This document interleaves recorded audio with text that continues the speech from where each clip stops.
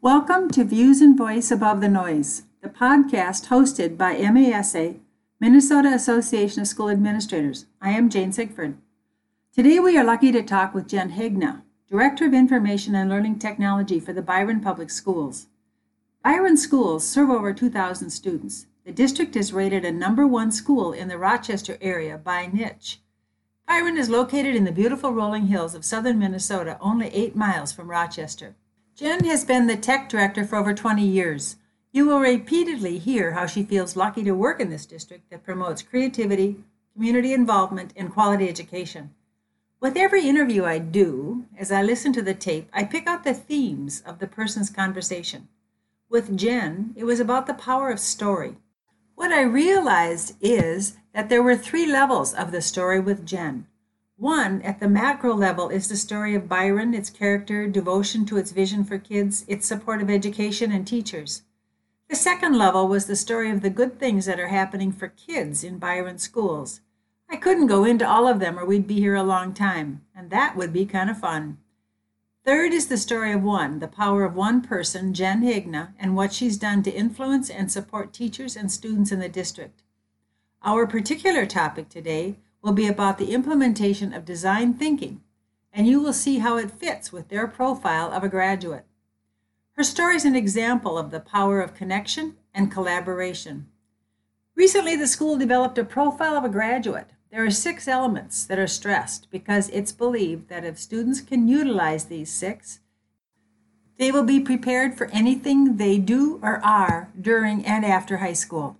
The 6 elements are character, citizenship, collaboration, communication, creativity, and critical thinking. So let's hear about Jen and her journey with design thinking. I went back and got my master's degree, and when I received the e-learning certificate, I'd say that's when my education light bulb went off. It really kind of helped me understand pedagogy and, sometimes when we have technology, how is it best to help students learn versus just here's technology to go and try to, do something with it. In the podcast that I did with Dr. Neil Nickerson, he advised us to make use of our connections, believing strongly in the necessity of connections and collaboration. Jen's journey to design thinking is a prime example of how an idea gained from a conference and the connections from that conference resulted in a major change in practice and thinking for some adults and students in Byron. Of course, she didn't do it alone. She had support from the administration, staff, and students. This summer, I went to the Innovation Summit up in the metro area. I sat in a session hosted by some folks from Minnetonka, and they were talking about students going out and utilizing something called design thinking to help solve problems. I heard this idea and thought, I got to bring it back to Byron. And so we developed the Byron Innovation Team. Right now, we had an application process. We had 27 high school students participate. It's a year-long kind of team that, we're looking at design thinking and giving and equipping our students with the skills so that they can potentially solve problems that they see in their communities. And that can be our school community, it could be Byron community, it could be in athletics, whatever problems that they see. And it's more like they have to take some time to observe, and then they brainstorm and create solutions or prototypes that they take back, get feedback on from various stakeholders in their communities. So we kicked it off last week when we sent the all calls. So we sent out our invite to students. We sent out our invite via social media, and we also sent our invite out to all parents in 9 through 12, just to let them know that this was brewing. One of the parents had emailed back and said, hey, I happen to work at the Mayo Clinic Center for Innovation. And, this is exactly what we're doing. We're applying design thinking principles to improve a wealth of different things. From time to time, they'll have physicians come in and they create solutions to different problems that the physicians might see. One of the things that they had talked about was they had used the design thinking process to develop apps for people to go in and be able to get their medical information, make their appointments, that kind of thing. And she said, this is great. And I said, well, this would be a great opportunity. I had actually been to the Innovation Center at Mayo Clinic, and it's a beautiful, beautiful facility. I thought, what a great way could we connect our students with the professionals at Mayo Clinic? And they agreed. So last week, we bused our students over to Mayo. We spent about 2.5 hours with them, and they facilitated a design thinking experience for our students to learn about design thinking. And so it was super fun. So they had an activity where they wanted students to empathize. That's the first phase of design thinking, is empathy. But they wanted them to empathize with older person that had arthritis and had some peripheral vision kind of problems. So then they had to figure out how they could take pills from a prescription and put them in the daily compartment, the Sunday through Monday compartment, all the individual pills. Now, the empathy part came in where all of the students that were practicing, they had to put on work gloves, and then they had 3D glasses that were painted dark with the exception of a small pinhole. So it's really like you can only see a very small portion. Students had like 2 or 5 minutes, I can't remember, to take pills out of the pill prescription and put them in the boxes. They had to empathize with, if I have arthritis, if I have some problem seeing, what could kind of experience that. From that, then they had to design prototypes that would help people with those kinds of disabilities or problems. And we had a couple revisions, so we had things, they created certain pill dispensers. We had one group think of an app that would help facilitate something. And it was just kind of cool to see these prototypes come to life, and then they basically have a little story to how this will help people with arthritis, or this will help people that can't see. Oh, and we wanted a travel size, so here's our travel size, to give the students an experience to think about how they could design solutions to people that have problems. They shared their story. From that, they got a little feedback, and then they did revisions. Instead of just going with one prototype, what are ways that we can revise it so that we can ensure on a somewhat fast cycle that we get the best prototype in front of our people, test and then revise, and then finally at some point maybe publish or enact or apply. The kids were super engaged. It was super fun to see them utilize a lot of collaboration, critical thinking, creativity, communication as in teams. And I really feel these kinds of experiences will not only could help them in potential careers, because a lot of entrepreneurs use design thinking in order to invent new products, but then also, ways to possibly solve their own problems. It was super fun. We needed to teach them about human-centered design. So the next phase is they are now, for the next few weeks, going to be observing and empathizing. So they're just observing problems that they might just ignore wherever they feel. It could be in the cafeteria. Maybe the line's too long. Well, what are some ways that you can shorten the lines in the cafeteria? Or maybe they've noticed a lot of garbage, they want to help with recycling. And so what are ways that they just have to observe situations? There's also an opportunity to interview people as well, but it's up to them to kind of now have come back with some things that they've observed and potential problems that we can decide as the Byron Innovation Team to solve. What they have been taught is the empathy, the prototyping, testing and feedback, redesigning, but they haven't officially tested anything yet. So that's going to be coming. So we kind of had like a crash course when they learned all of the different elements. Let's see, empathy. Oh, we have to define the problem.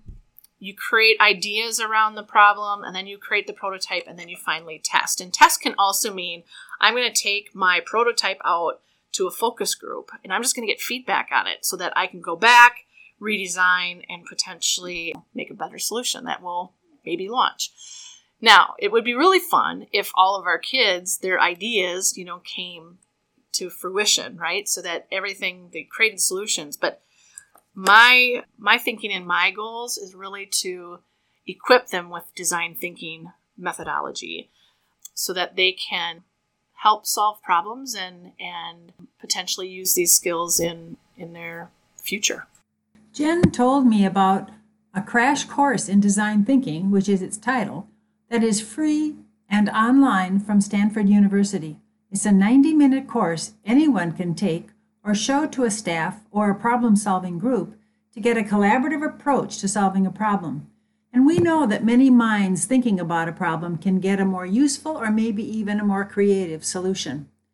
Jen listed the elements of design thinking, but on the video you will see them in the order they are used.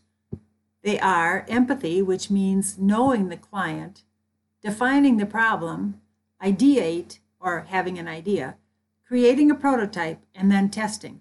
And then there is sharing ideas throughout the process, and after testing, it may mean going back to redesign. Jen and her group have a vision for where they hope this process will go. There's possibilities of maybe a course down the road.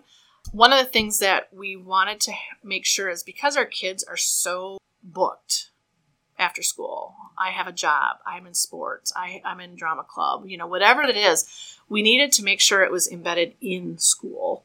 I worked with the principal, I just said, here's the amount of time, because I wanted to give a variety of students this experience when knowing that their after school life is just so busy.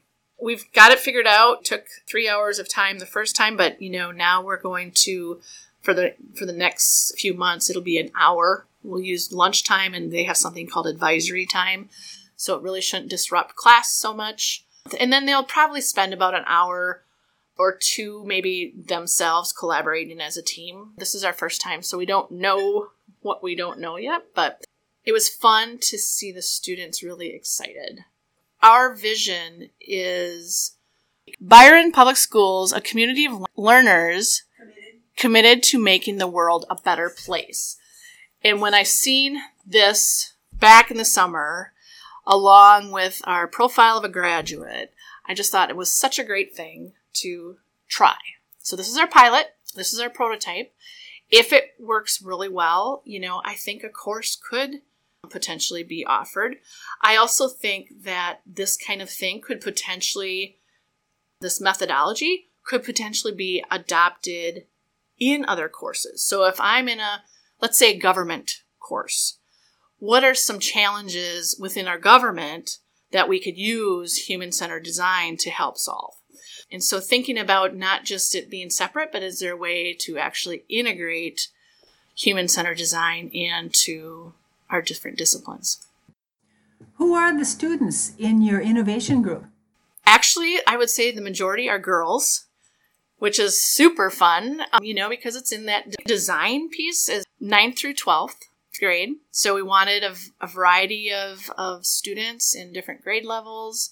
The most probably are upperclassmen, but we do have some 9th and 10th graders too. My idea right now is, what if this group of 27 become ambassadors for design thinking? What if there was ways that we can have them take on more leadership roles as if we do another round of this? I would love it if there was opportunities for them to provide professional development to our staff. When I've seen that group this past summer, it was kids that were leading the professional development. Too often, I think our kids might not realize that the voice that they have is so incredibly powerful. It was like, you could have an adult up there talking, it's like, yeah. But you hear a student talk about something that they're extremely passionate about and educating me on a potential topic. I just said, it has to come to Byron. Whatever it takes, it's got to come. So it worked out great with our principal. He was more than accommodating. We're in the beginning stages, so we don't know what we don't know yet. We wanted to have kids from a variety of backgrounds, kids that are really engaged with school, and maybe some kids that might not be as engaged in school. So we have a variety of kids. There are a few kids that are in robotics. Last year we had a course called Grand Challenge Design, and that's where kids were designing prototypes for different areas, but it's called Internet of Things, designing prototypes that could communicate with a central database. They had a little experience with human-centered design, so that was kind of fun for them. There's definitely some kids that are going down the engineering path.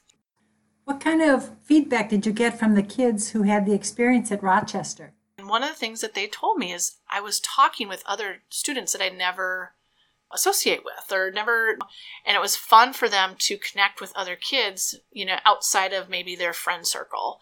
So that was something that I hadn't expected, but it was something several of the students had mentioned because they have an interest in, design thinking, somebody else does, and kind of connecting and collaborating together. So it'll be fun to see where we go with this and how the teams form. How does design thinking fit into your role as the tech director?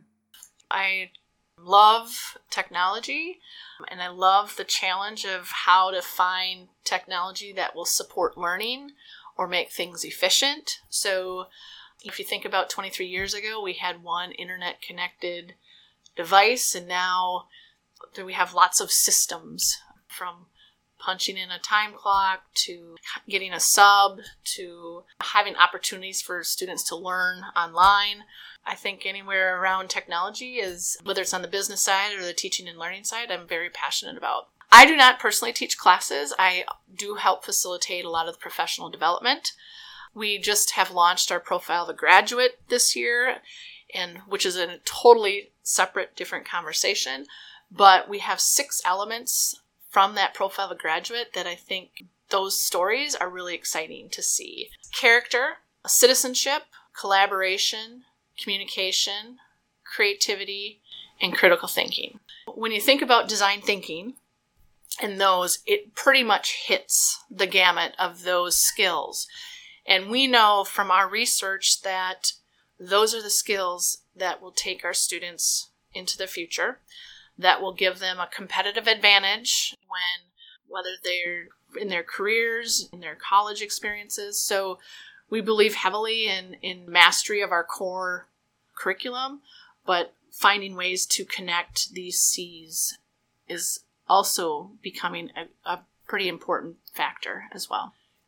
That's where we need to help personalize those experiences. So no matter if they're going into career right away, if they're going into vocational school or 2-year, 4-year, we believe these C's will help them be successful no matter where they go. How have you used design thinking with your teaching staff? A couple years ago, we had a cohort of teachers from Winona State University. I had helped design a program called the Innovative Leadership Certificate. And our last course, the Innovative Leadership course, we actually hosted a design thinking event around professional development. And we had 14 school districts come to Byron, and the students in the program facilitated an event to help other districts improve their professional development practices. And I think that the idea of personalized PD has come to fruition. We're actually launching that next week. We have cohorts of teachers that have selected a variety of topics that interest them, and they will be learning with each other over the course of the year. Examples of courses include social emotional learning, real-world learning design, disciplinary literacy, and so we wanted to give our educators opportunities to take control of their professional development and giving them the time and space to do that. Right now, I can't remember how many courses. It's like 12 courses. And back in August, everybody's pre-selected a topic area that they wanted to focus on. And they will be meeting their cohorts for the first time on Monday. And so that, again, is something we're just starting, and it's probably our first prototype. The idea is that they will meet with this cohort over the course of the year, and at the end, we will have some kind of a presentation, whether it's a mini sessions or a teach meet, but something for them to share with their colleagues, what they learned and what they were able to do to improve instruction. We know it takes a village to raise a child, but we also know that it takes a pile of people to make programs work within a school. Jen gives kudos to many departments and people, including to the podcast, which I always appreciate. I have to give kudos to our CIA department, our administration, our school board, our community. Byron has always had a reputation for being innovative. We actually attract people into our organization, I think, because of our vision, our mission, our priorities. And so I really do feel very blessed to be in an organization that allows for creative opportunities to happen.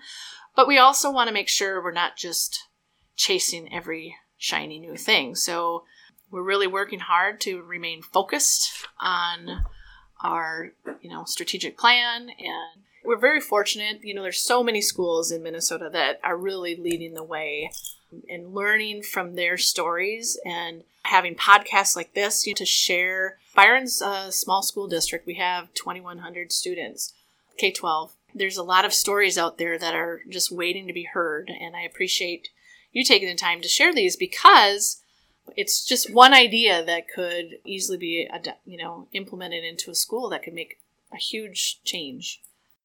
What do you wish superintendents would know or do?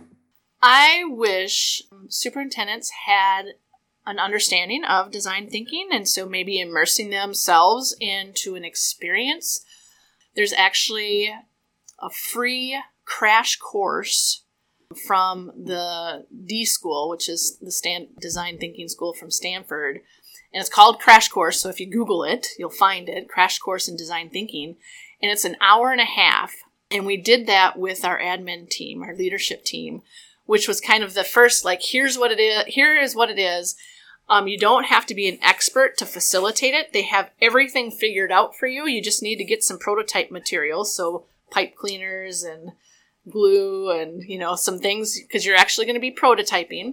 They have all the handouts. So it's really kind of a nice way to experience it so that we understand what it is, and then what are ways that we can adopt these principles into what we do. If we're trying to fix something, maybe it's professional development. Are we empathizing with the people that are, experiencing professional development in order to design better experiences? So there's lots of things, lots of problems and challenges that superintendents face on a daily basis. And so maybe that idea of empathizing with the people that we're trying to solve the problem for first might lead to better prototypes and solutions in the long run. I believe that you can facilitate this process any way, within whatever means you have. But you could actually use the design thinking process to think about your buildings. You can use the design thinking process to think about your schedules and the, to make things more efficient. The idea about prototypes and getting feedback. So it's not like going from idea to application right off the bat. It's here's an idea, here's a little prototype, and it might be rudimentary. It might be, like I said, popsicle sticks and different things where, it's just a concept. Go to your focus group, get feedback, take it back, and so that kind of that design and reiteration to make a better solution. I do know that schools have done it to talk about scheduling, talk about media centers, redesigning spaces, personalized learning spaces. I know school districts are implementing design thinking as a school-wide initiative where they're looking for the next ideas in their school districts. I think Minnetonka is doing it. Alexandria, White Bear Lake, I think, just launched something. So, and it's looking at all your stakeholders, so not just your admin team, but, that has seen a problem and comes up with a solution to potentially fix the problem. But I think that first time you're given an opportunity to act on your idea really sets the stage for the next idea. Jen uses a lot of common sense, which people who know me know that I believe common sense is an oxymoron. It is not common. It's very rare. She works with teachers in bringing forward new technologies, but she also recognizes that just because something is on a device, it isn't better. The human element of teaching is irreplaceable. Well, first of all, we have to honor our teachers, because just because it's technology doesn't mean it's better. Okay? And I have been very fortunate to see some learner experiences that have no technology at all. And we have to value those experiences. I see teachers that have an amazing skill of asking questions and, really getting their students to think. And those are things that right now we shouldn't touch technology. We might be able to offset it. We might be able to do some online discussions. But so I think when people come to us and say, I'm already doing that, or I'm not going to do, I think we need to empathize with them, and we need to find out what is the problem. Is there a problem? Maybe there isn't even a problem. Maybe they're doing the things that we want them to do. But I also think, there's two kinds of people. I think some people might not do it because they don't know how. And sometimes technology can be very scary. And so we need to give them the support they need. Because just as our students all don't learn at the same levels, we can't expect our adults to learn at the same levels. And then we have to celebrate those incremental steps that they're making towards whatever our goal is. The people that don't and won't, those are different kinds of people. And that's where the principals need to speak with them. Fortunately, we don't have that problem. It doesn't seem like in our district. Creating story and then sharing our stories is what makes us human and what makes it so powerful to be in education. It was just so fun to see what kindergarten teachers are doing in the area of character development for our youngest learners. And so now I'm got my footage, I've got video and some pictures, and I'm thinking, how am I going to share this? Because it's those kinds of stories that help people understand what it's like to work for Byron Public Schools, to go to Byron Public Schools. The better we can share our stories, and not to mention share the stories so others can see, because those ideas might help somebody else too, might help a classroom down the hall or a district down the road. I think our stories are what makes us who we are. Jen's journey with her co-workers has created a remarkable journey that leads to the creation of many stories, one for each of those involved. Who knows how these stories will unfold? I guess that's part of the excitement, because we never know exactly what's around the bend. It might be a whole new way of looking at schools and education.